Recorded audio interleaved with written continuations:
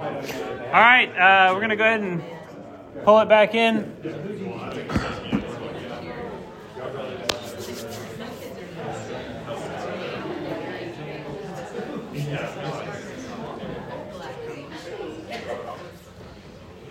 So this is going to end up really just being a two-part series because next week the home fellowship leaders will be on retreat, and we will all be gathering together at King's Church with LCF. And I believe that Billy is coming back from the retreat to preach next week.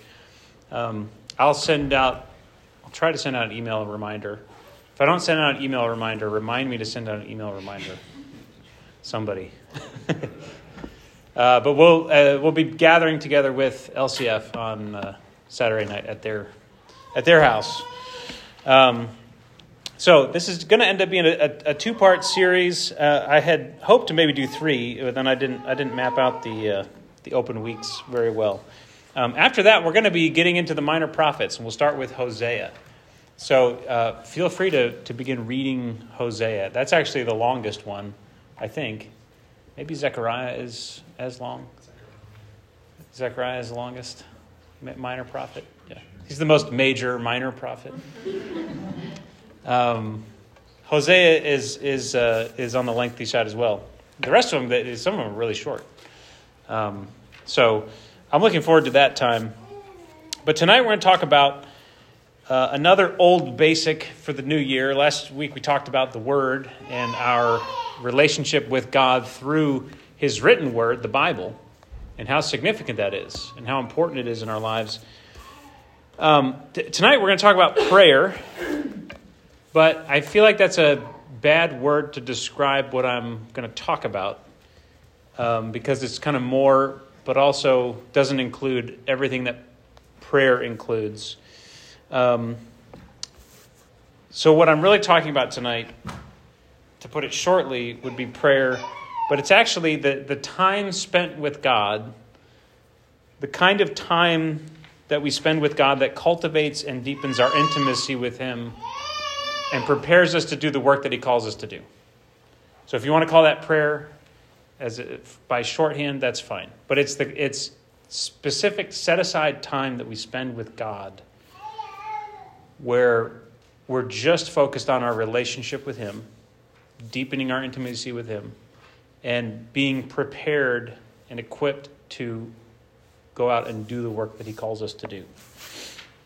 So just like last week where we talked about the Bible as a place that God has set aside to meet us, right? To come and see, He invites us to come and see Him there. And we can always, at any time, go to the Word, and we know He's going to be there. And we're going to learn when we go there. It's a set-apart place. You could say that this is God's set-apart time for us. So that's kind of a neat way to divide up the two-part series that we're talking about. The holy place that God has set aside to meet us, and the holy time that God has set aside and provided us with to commune with Him. The written word would be the place. It's always there. We know where it is. We can go there anytime we want. And the time is what we're going to talk about tonight. So this kind of time shows up in the very first chapters of Genesis. So that's where we're going to start tonight.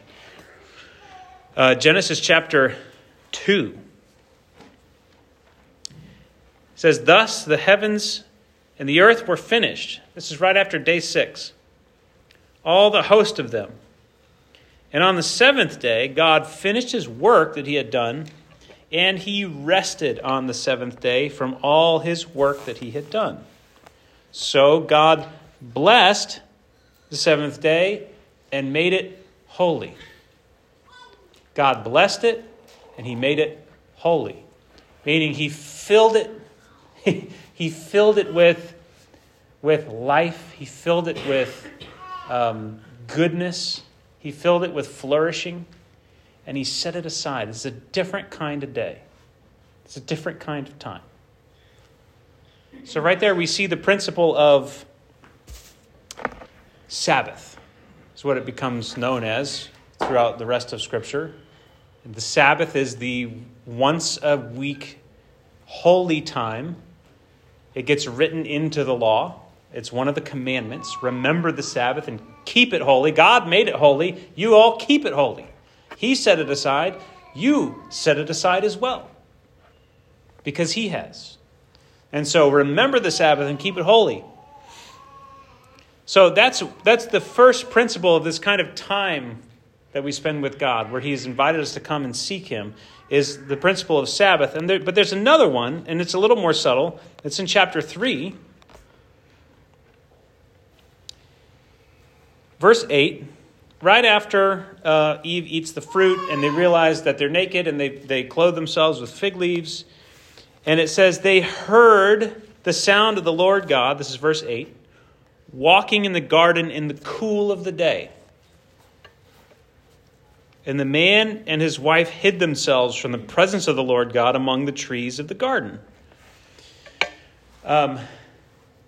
It says, if you have a footnote, if you have the ESV, it footnotes and it says, in the wind of the day. This is really interesting because it's the same word that is often translated spirit. In chapter 1, verse 2, when the Spirit of God was hovering over the water, it's ruach. It's an important Hebrew word. And here it says that God was walking in the garden in the ruach of the day, in the spirit of the day, in the wind of the day. It gets translated the cool of the day. And the man and his wife hid themselves from the presence of the Lord God. So there was this, it seems like, because God says, he says, the Lord called to the man and said to him, where are you? And it seemed to be implicit in this is this daily time that God would come and in his presence that he would speak with the man. It's probably during the cool of the day when God would bring the animals to Adam and they would name them together. Right? They would do the work of taking dominion together and speak about, hey, what are we going to do today? The southwest corner of the garden needs this, and all right, let's do this. And let's make plans. And then let's go out and do our work. All right? So there's these two principles of time that God wants to spend with his people. One is a weekly extended set-aside time where we stop work. Another one is where God comes down, and as we're heading into our work, he meets us in the cool of the day, in the wind of the day, and grants his presence to us and communes with us then. So it said, the Lord God called to the man and said, where are you?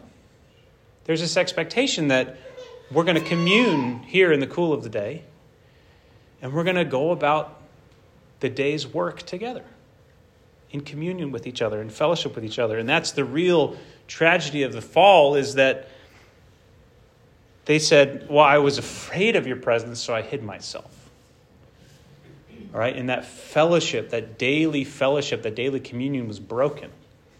And that's really the most tragic part of the fall. And all the curses that follow after that are simply a working out of this broken communion. Right? Because then the work that Eve was given to do becomes toilsome. Right? To partner with Adam in bearing fruit and multiplying. The work that Adam was given to do, to cultivate the ground, to till the ground, to work it, is going to be toilsome and hard. Why is it? Because it's inherently harder? I'm not so sure. I think it's because God's not there in the cool of the day to meet us in the work, to meet them in the work, and to go about to help man fulfill his calling. Right? That was really what life was about. In conjunction with God and deep fellowship and intimacy with God, to steward this place that he has placed us and to do our work, to fill our calling. And so these two times that God had to fellowship with man, in the Sabbath and in the cool of the day, were broken. And that is really what the fall, the tragedy of the fall and the rebellion. So this principle of Sabbath gets written into the law, and it becomes a place of difficulty for the people of God. God set it aside, and he commands them to do it, to walk in it. If you go to Isaiah 58, there's two things that happen around Sabbath, the ways that Sabbath gets kind of misused. The first is that it gets ignored. Throughout Israel's history, God commands the Sabbath, but they have a history of ignoring it or beginning to break it or to go about their own ways on the Sabbath. Isaiah chapter 58, verse 13. This is God calling his people to repentance. Section where he's calling them to repentance. He says, return to me. This is, if you will return to me, we can actually restore the way that life was supposed to be. And part of the restoration includes a restoration of the Sabbath. And here's what God says to his people. If you turn back your foot from the Sabbath, from doing your pleasure on my holy day, and call the Sabbath a delight, and the holy day of the Lord honorable, if you honor it, not going your own ways or seeking your own pleasure or talking idly. Right? Apparently there was on the Sabbath it had become some sort of an empty ritual, and people wouldn't take the Sabbath and use it to seek the face of God and to commune with him, but they would use it for their own ends. Right? I mean, I think that this is written into our culture right now. I mean, we live, people who live for the weekend. Finally, I can go do my own thing, right? The National Football League has pretty much taken over the day. You know, talking idly. You know, the guys on the TV, they get dressed up in their best suits, and they just talk about football more than you could ever imagine football could be talked about. How much can you talk about football? And they're dressed up in the nicest suits you've ever seen to do it. Let's go in and get to talk about football. Every time I read this, talking idly, I think of all the idle talk that happens on Sundays. It's unbelievable. But he says, if you can turn yourself away from that, then you will take delight in the Lord. And I will make you ride on the heights of the earth. In other words, we'll live on this globe that God placed us on, but we won't just be eking out an existence. We're going to ride on the heights of the earth. I mean, that's what God always intended for man to do. I will feed you with the heritage of Jacob your father, for the mouth of the Lord has spoken. And there's a number of places in the Old Testament we could go to look at where, when the people of God really turned back to God, they restored the Sabbath.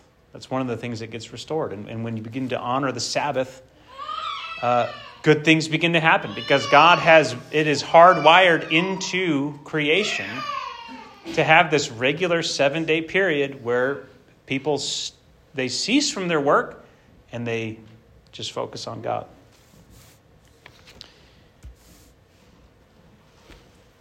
You look at this portion and you hear described all the types of thorns, right, that choke out the word. To your own pleasure, your own cares, right? Talking idly.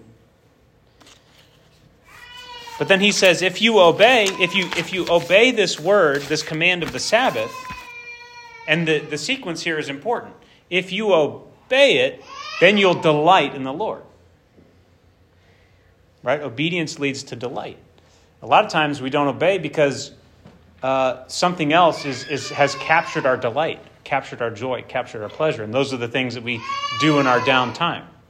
But he says, I'm telling you, if you obey this principle of Sabbath, you will actually, your tastes, your delights will be redirected and reshaped. And you'll delight in the Lord. I'm telling you, you're enjoying inferior things on the Sabbath. Trust me. Trust me. So, the Sabbath throughout the course of Israel's history becomes ignored And that's an expression really of rebellion, of not trusting and obeying and submitting to the law of God. But the other thing that we see, and this really comes to the forefront in the New Testament, when we see the Pharisees, their whole attitude towards Sabbath. Sabbath is no longer ignored. In fact, it's hyper-focused, right? It is not ignored, but it's abused. The Sabbath becomes abused, and it becomes not an expression of rebellion, but an expression of legalism, right? Look at a couple scriptures here. Mark chapter 2.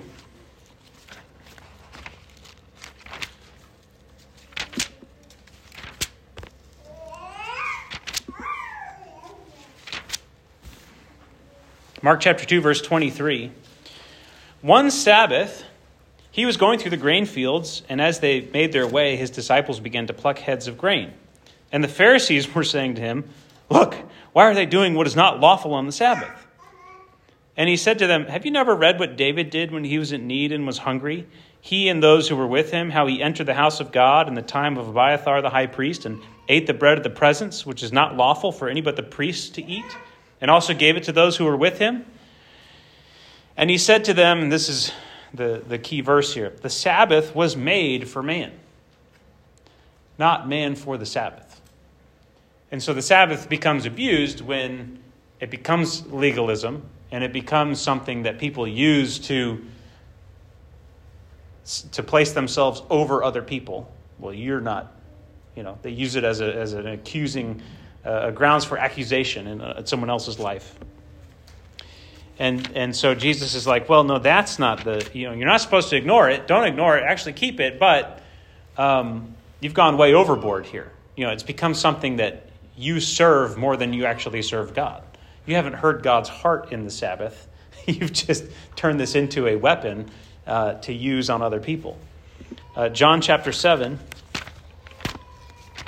Jesus again is like wading through the misplaced priorities of the Pharisees. And he says, John chapter 7, verse 23, "If on the Sabbath a man receives circumcision so that the law of Moses may not be broken, are you angry with me because on the Sabbath I made a man's whole body well?" So he had healed someone on the Sabbath and they got upset. And he goes, how backward is that? Someone goes from deformity to wholeness on the Sabbath, and you're angry about it because it involves some sort of work. In the way that you've defined work. What in the world is going on? And he says, but you yourselves, you have ways that you break the Sabbath. There are things that you can do on the Sabbath that you've allowed yourself to do. And he's like, you've excused yourself in that way. You've found loopholes in those things. This isn't even a loophole. This is like God's will coming. This is the kingdom of God. This is the life of God flowing into the earth on the Sabbath, and you want to shut it out. Well, that was what the Sabbath was for anyway, so that the life of God could continue to flow into the earth and cause things to flourish and cause healing and things like that. So the Sabbath became abused. So God blessed the Sabbath. He made it holy. He commanded it. And he also expressed a desire to, in the daily walk, as man went about his work, to be with man, to walk with him, to speak with him in the cool of the day. But this lesson was not ultimately grasped. It was a few people got it, right? But on the whole, mankind really didn't understand. We didn't understand how to walk with God. And so Jesus came, and among lots of other things, I think one of the more significant things that he did was show us how to relate to God, show us how to commune with him and to live out life in fellowship with God as a man, as a human being. All right, this is what we didn't understand. God's there, we're here. How are we going to bridge the gap? That separation was introduced into that relationship with God by the rebellion in the garden, and we've been trying to deal with it ever since. Jesus said, all right, here's how you do it. Here's how you do it. Watch me, and I will live a fully human life in a fully godly way. And one of the things that we see is that Jesus did not either ignore nor did he abuse the Sabbath. It was actually a really important concept for him. Prayer was crucial to the ministry of Jesus, and he was very disciplined, but it wasn't out of a sense of legalism. And he was always irking the Pharisees with his attitude toward Sabbath, but he was actually fulfilling the heart behind Sabbath way more than they had ever dreamed of fulfilling. So he was disciplined, but he was really, in his discipline, he was demonstrating how dependent he was on the Father. He says, listen, as long as you're a human being, hardwired into your humanity is a deep and total dependence on fellowship with God. And if you detach yourself from fellowship with God, everything begins to go wrong. But we have an opportunity to, in our dependence, to approach God. And when Jesus begins the Sermon on the Mount, he says, blessed are the poor in spirit.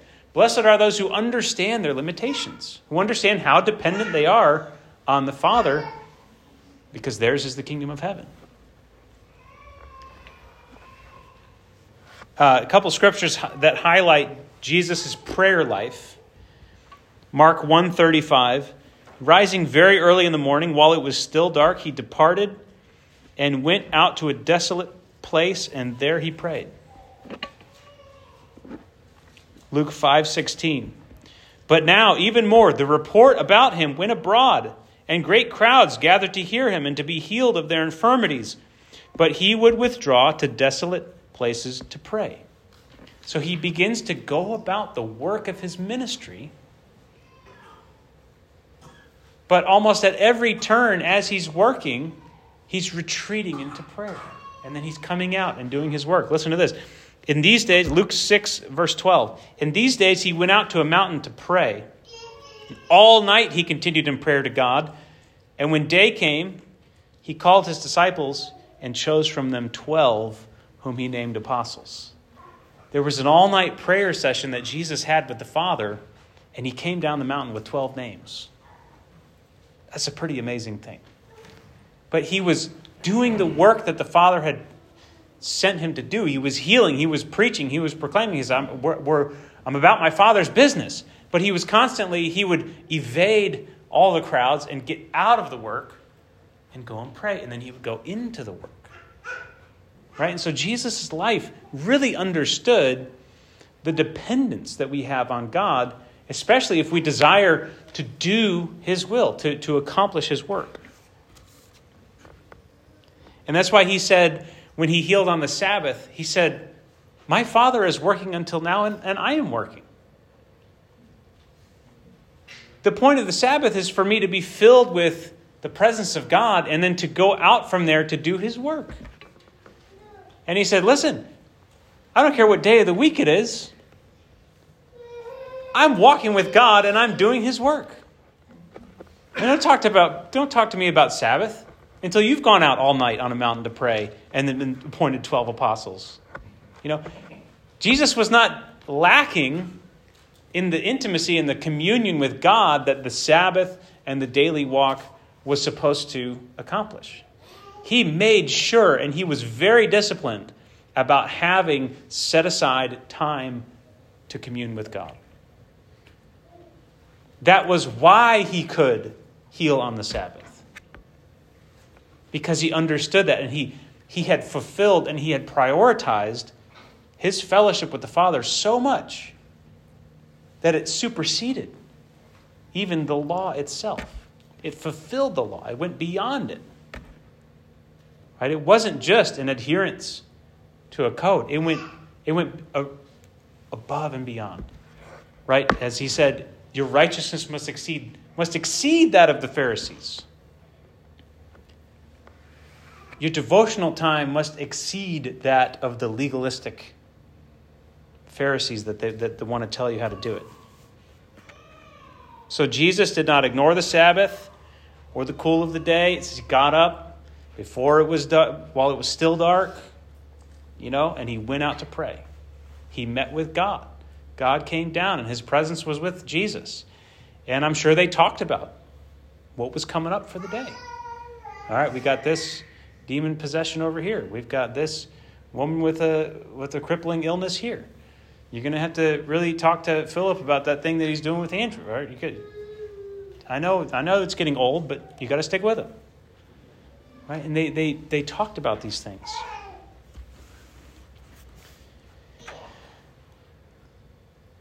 But he also didn't abuse the Sabbath, and he didn't let the legalistic interpretations of God's intention behind the Sabbath get in the way of the more pressing matters in fulfilling God's call on his life. Right? So he didn't ignore it, and he didn't abuse it. Two mistakes that Israel had found themselves in throughout their history.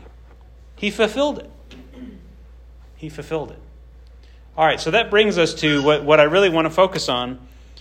And I want to give 5 principles for prayer taken from Jesus' 2 primary teachings on prayer. Now, he taught about prayer a lot and demonstrated intimacy with God a lot. But there are 2 places, one in Matthew and one in Luke, where he actually gives them the Lord's Prayer. But I want to look at what surrounds those teachings, because he says, no, pray like this. But then he gives some guidance, both before and after he actually quotes the Lord's Prayer. And I want to look at that. And so I want to look at 5 principles that we can take with us, I think, as we examine ourselves and the way that we spend time with God, commune with God, whatever you want to call it, setting aside time that is holy. I love that hymn that we sang, Take Time to Be Holy. We need holy time because God has made holy time for us. The Sabbath was made for man.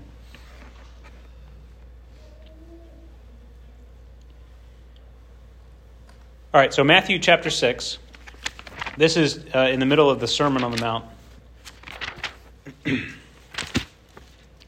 which in many ways is a sermon of how to really be a human, how to really walk with God. But verse 5, he says this, When you pray, you must not be like the hypocrites, for they love to stand and pray in the synagogues and at the street corners, that they may be seen by others. Truly I say to you, they have received their reward. But when you pray, go into your room and shut the door and pray to your Father who is in secret. And this is the first big principle. Go into your room, shut the door, and pray to your Father who is in secret, and your Father who sees in secret will reward you. That is a beautiful verse. It's calling us, Jesus says, to intimacy. Right? A shut door, exclusive company is an intimate setting. A closed door means nobody else in here. It's just us. Jesus says, make it a matter of intimacy. This is not a matter of spiritual pride. This isn't a badge that you wear. You have a Father who wants to commune with you, who wants to fellowship with you. And he's not out there in front of everyone. He's in the room that you need to go find him. He's in the secret place. There's a secret place. So Jesus says, and you know he's speaking from experience. He knows the secret place. He's been there many, many times. Right? When he's departed and withdrawn himself to go pray. He has a secret place. So he says, you got to have a secret place. And then he says, so intimacy, not shallow association, right? It's not a public matter, right? We don't pretend to be a prayer. No, it's not like we talk about a relationship between a husband and a wife. right? You're not just out there and you don't just have like this trophy wife. Hey, look who I'm associated with. Right? That kind of relationship is pretty shallow. This isn't to be flaunted. No, you go and you cultivate a deep relationship in a place where it's just you two. Or else you can't really get to the place where you need to get. Right? You can't have a merely public affiliation. All right, so intimacy is the first principle. There's a proverb that says, the heart knows its own bitterness, and no stranger shares its joy. There's a secrecy in our own hearts that really we can only share with the Father. You can't even really get there with another human being.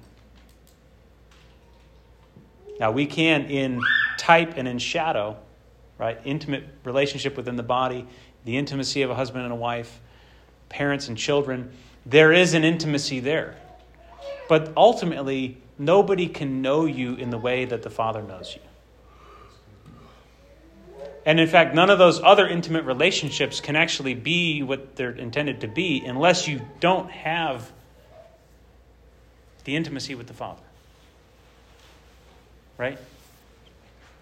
The secret place. He says, shut the door. I mentioned that really old door last week. Got to shut that door. This is an old door. All the saints have gone in behind this door. All the true men and women of God have a big old door that they put between everything else and their time with God. The second principle that we see here, he says, and when you pray, don't heap up empty phrases as the Gentiles do, for they think that they will be heard for their many words. I don't know exactly what he's referring to here, but apparently the Gentiles, that prayer was kind of just this showy thing. And the more frenetic you got, the more pray you got, maybe the better chances that the gods would hear us. You know, I think of the prophets of Baal, who begin increasingly desperate. They're cutting themselves and calling out, Baal, Baal. And Elijah just kind of calmly and coolly is like, Lord, show him who's boss. And he's not going crazy. He's not getting ecstatic and emotional. He just says, so the second principle here is simplicity. Intimacy and simplicity. This is what Jesus is calling us to.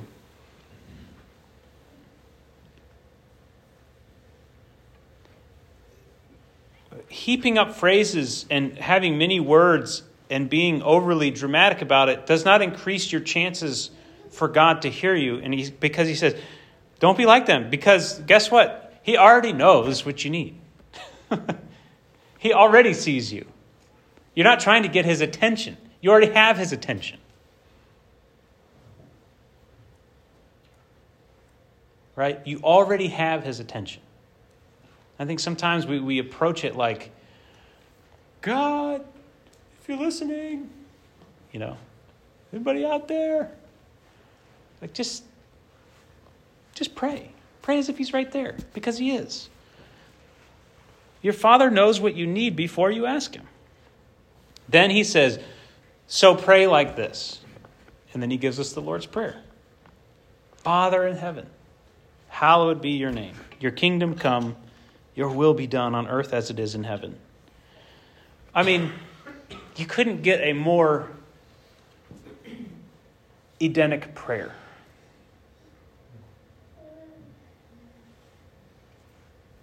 Help me fulfill the task of stewarding the earth in a way that reflects how it is in heaven. I pray that heaven and earth would be one. Right? Isn't that probably what the kind of thing that Adam would have prayed? And the Father would have answered?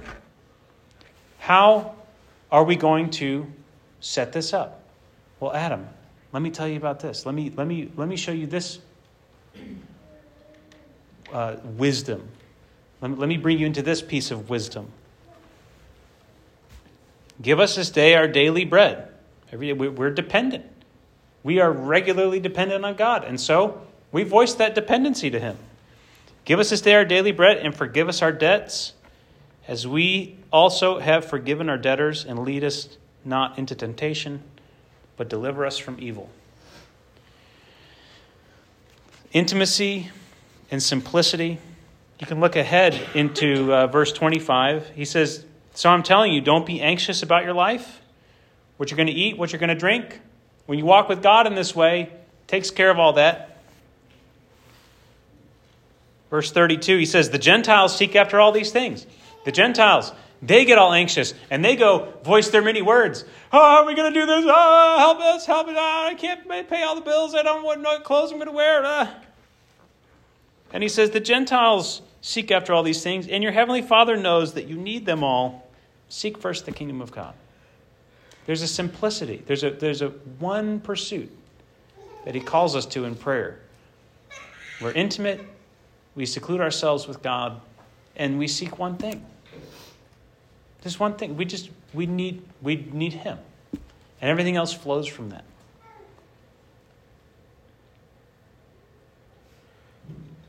On into chapter 7, verse 7, it says, ask and it will be given to you. Seek and you will find. It says, if you who are evil know how to give good gifts to your children, how much more will your Father who is in heaven give good things to those who ask him? Just come and ask. Don't get crazy about it. Don't get anxious about it. Come and ask. In Philippians, he says, be anxious for nothing. But in everything, by prayer and supplication, present your request to God. Bring it to God. Bring it to God. Bring it to God. It's like that old song. Take it to the Lord in prayer. You know, what's going on? Take it to the Lord in prayer. That song just keeps repeating that. Take it to the Lord in prayer. Take it to the Lord in prayer. All right, Luke chapter 11 is the other place where we see him actually deliver the Lord's Prayer. It says, now Jesus was praying in a certain place, and when he finished, I like this, one of his disciples said to him, Lord, teach us to pray. Maybe they were like, man. At this point, several times it says that he has gone out to pray, or he's prayed, and this has happened. And they're like, I think there's something to this prayer thing that's important for Jesus. We should ask him how to do that. And he said to them, when you pray, say, Father, hallowed be your name. Your kingdom come. Give us each day our daily bread. This one's even more to the point than Matthew's. For we ourselves forgive everyone who is indebted to us, and lead us not into temptation. Boom. It's simple. It's to the point. But then he follows it up with this parable. He says, which of you who has a friend will go to him at midnight and say to him, friend, lend me 3 loaves, for a friend of mine has arrived on a journey and I have nothing to set before him. So this is the third principle, and it's dependency. Intimacy, simplicity, dependency.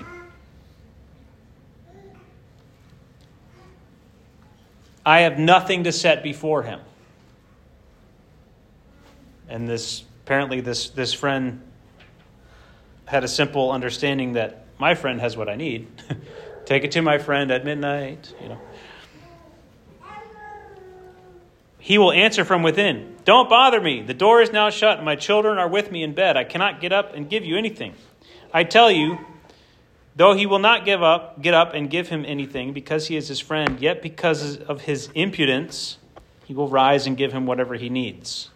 And I tell you, ask and it will be given. Seek and you will find. He echoes that from Matthew.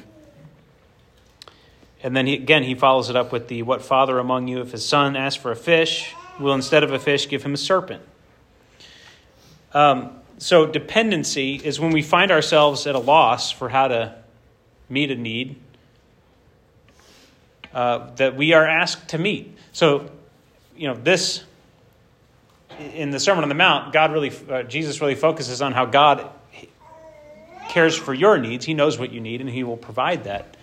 And here, there's an extra emphasis added because Jesus has been in the middle of sending out his followers to go do the work, right? To go preach the gospel. And they're coming back and they say, hey, teach us how to pray. And so Jesus is adding, hey, listen, God's going to take care of your needs, but he's also going to take care of the needs that come into your life from somebody else's life and that you don't have the capacity to meet those needs. Right? This is because the disciples are at a point in their walk with Jesus where he's counting on them for some things. And they're getting out there in the field and going, oh, I don't know if we have what these people need. And so Jesus says, you're right. This is a great opportunity for a lesson in prayer. Right? This is leadership 101. This is discipleship 101. You don't have what the lost needs. You don't have what a new believer needs. Other than 100% dependence on God. Right? That's all discipleship is. Depending on God and helping someone else depend on God. That's really what it is. You don't have anything to offer. None of us has anything to offer anyone other than our experience of coming up short and God meeting our needs anyway. We don't have what we need. We don't have anything to set before anyone that comes into our lives and says, we have needs. We're lost. Can you show us the way? And we need to run as fast as we can in prayer to the Father and say, Father, fill me with what this person needs. I don't have it. So there's a dual dependency. It's for ourselves, yes. But as we begin to get out into the work and we're given responsibility in the kingdom, it's an even deeper dependency because now people are depending on us. And we have to bring that dependency before God as well. Does that make sense? All right, so dependency, but also persistence. And that's the fourth thing. Persistence.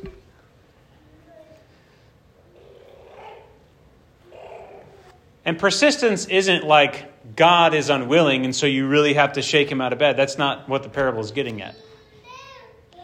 Persistence, we persist in prayer because we know that our dependence isn't going anywhere. Right? Well, is it persistence because he's the only one that has the bread that I need to offer my friend. And I can't go anywhere else. You know, Walgreens is closed. But so it's got to be here. It's got to be here. That's the persistence that we bring to God. And if there's not like an immediate way that we see or this way that's opened up out of our prayer, we don't freak out and try and go somewhere else. We persist. No, this is where I get what I need. And it can't be anywhere else. Okay, so it's not a persistence because God's really looking for you to, he's making it hard for you. No, it's a persistence because we're impatient and we're liable to go elsewhere for help when we don't get an immediate response. Does that make sense? Dependency persists.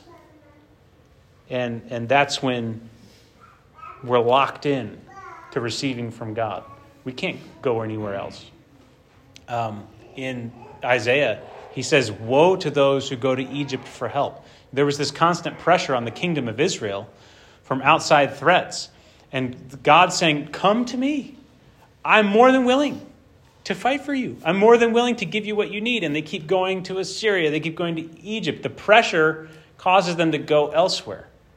And God says, if you would just limit yourself to me, you have no idea the kind of power that would unlock. And that's the kind of persistence that God is looking for in prayer. Limiting ourselves, staying on that doorstep, because there is nowhere else to go. But all of this is rooted in the fifth principle, and that is trust. Trust. Why do we persist? When we are dependent on God, why do we persist and not go somewhere else? Because we trust in who He is. in both of these instances where Jesus is teaching on prayer, he says he's driving home the goodness of the Father. The love of the Father for his children. And that's what our trust is in. Our trust is not in everything will work out the way that we think it should work out. Our trust is in the fact that the Father loves his children and gives good things to his children. That's why we don't go somewhere else. Because nobody else cares for his children in that way. Nobody else loves the way that the Father loves. And so Jesus says, you guys got to understand. We pray this not because it's a law, not because it's a magical incantation, but we pray this because the Father is there and the Father is good. And if you will sell out to this kind of relationship with the Father, you're going to be the kind of human that he created to live in the earth and to steward the earth. You're going to find true humanity in this. You're going to be brought back to that first week of creation where the Father rested and he had created man. And there they were just together, just fellowshipping. And then once the week turned over into week 2, coming down in the cool of the day and speaking wisdom, giving, meeting needs, giving strength, giving guidance throughout the day by his presence, by his Holy Spirit, his breath that leads us.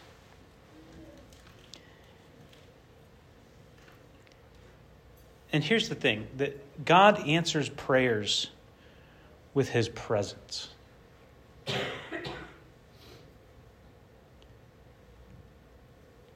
And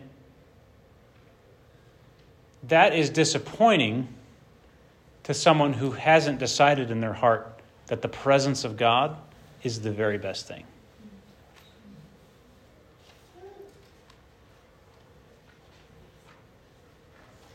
God answers prayers with his presence. In Luke, it says that Matthew says the Father gives good things to those who ask. Luke says the Father gives the Holy Spirit to those who ask. When we enter into prayer, see, Jesus, that was the secret of Jesus' life. When he would go and pray, he would receive the Holy Spirit. And that's how he could go and accomplish the works that the Father had commissioned him to do. He didn't receive some kind of special... He said, my food is to do the will of him who sent me. So I have food to eat that you don't know anything about. There was a secret, hidden relationship with God that sustained Jesus and equipped him for every good work. And it didn't look like... he didn't come out with guns blazing. He didn't come out just looking ready to go. He came out in weakness and dependency and all the frailty of humanity, but he was in the presence of God. And he did what he did because he was dependent and because he persisted and because he trusted in the goodness of the Father. So everything that Jesus taught about prayer has to do with intimacy with the Father, living life out of that place of intimacy. Amen? All right, so we have... we've talked about the place that God sanctified, the Holy Bible, the Holy Book. And we've talked about the holy time that God wants to spend with us. And those two teachings, and I want you to hear this, those two teachings are the only teachings that any of us need for this whole year. Like if we can give ourselves to respond fully and to embrace the truth that God has delivered to us last week and this week, that's all you need to grow and live a radical life in the kingdom of God. Being with God, being in his Spirit, that's all you need. Now we're going to go on, and we're going to learn more about Scripture and about how the way that he deals with his people and the minor prophets. And then we're going to get into Paul's letters, which are just my favorite parts of Scripture. But I do just want to challenge you.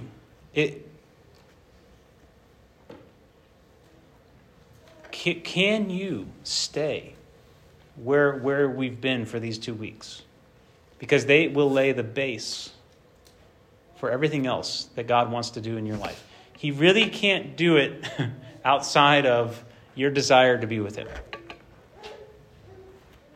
That's the only limiting factor, is if we don't take him up on his generous offer of a place and a time.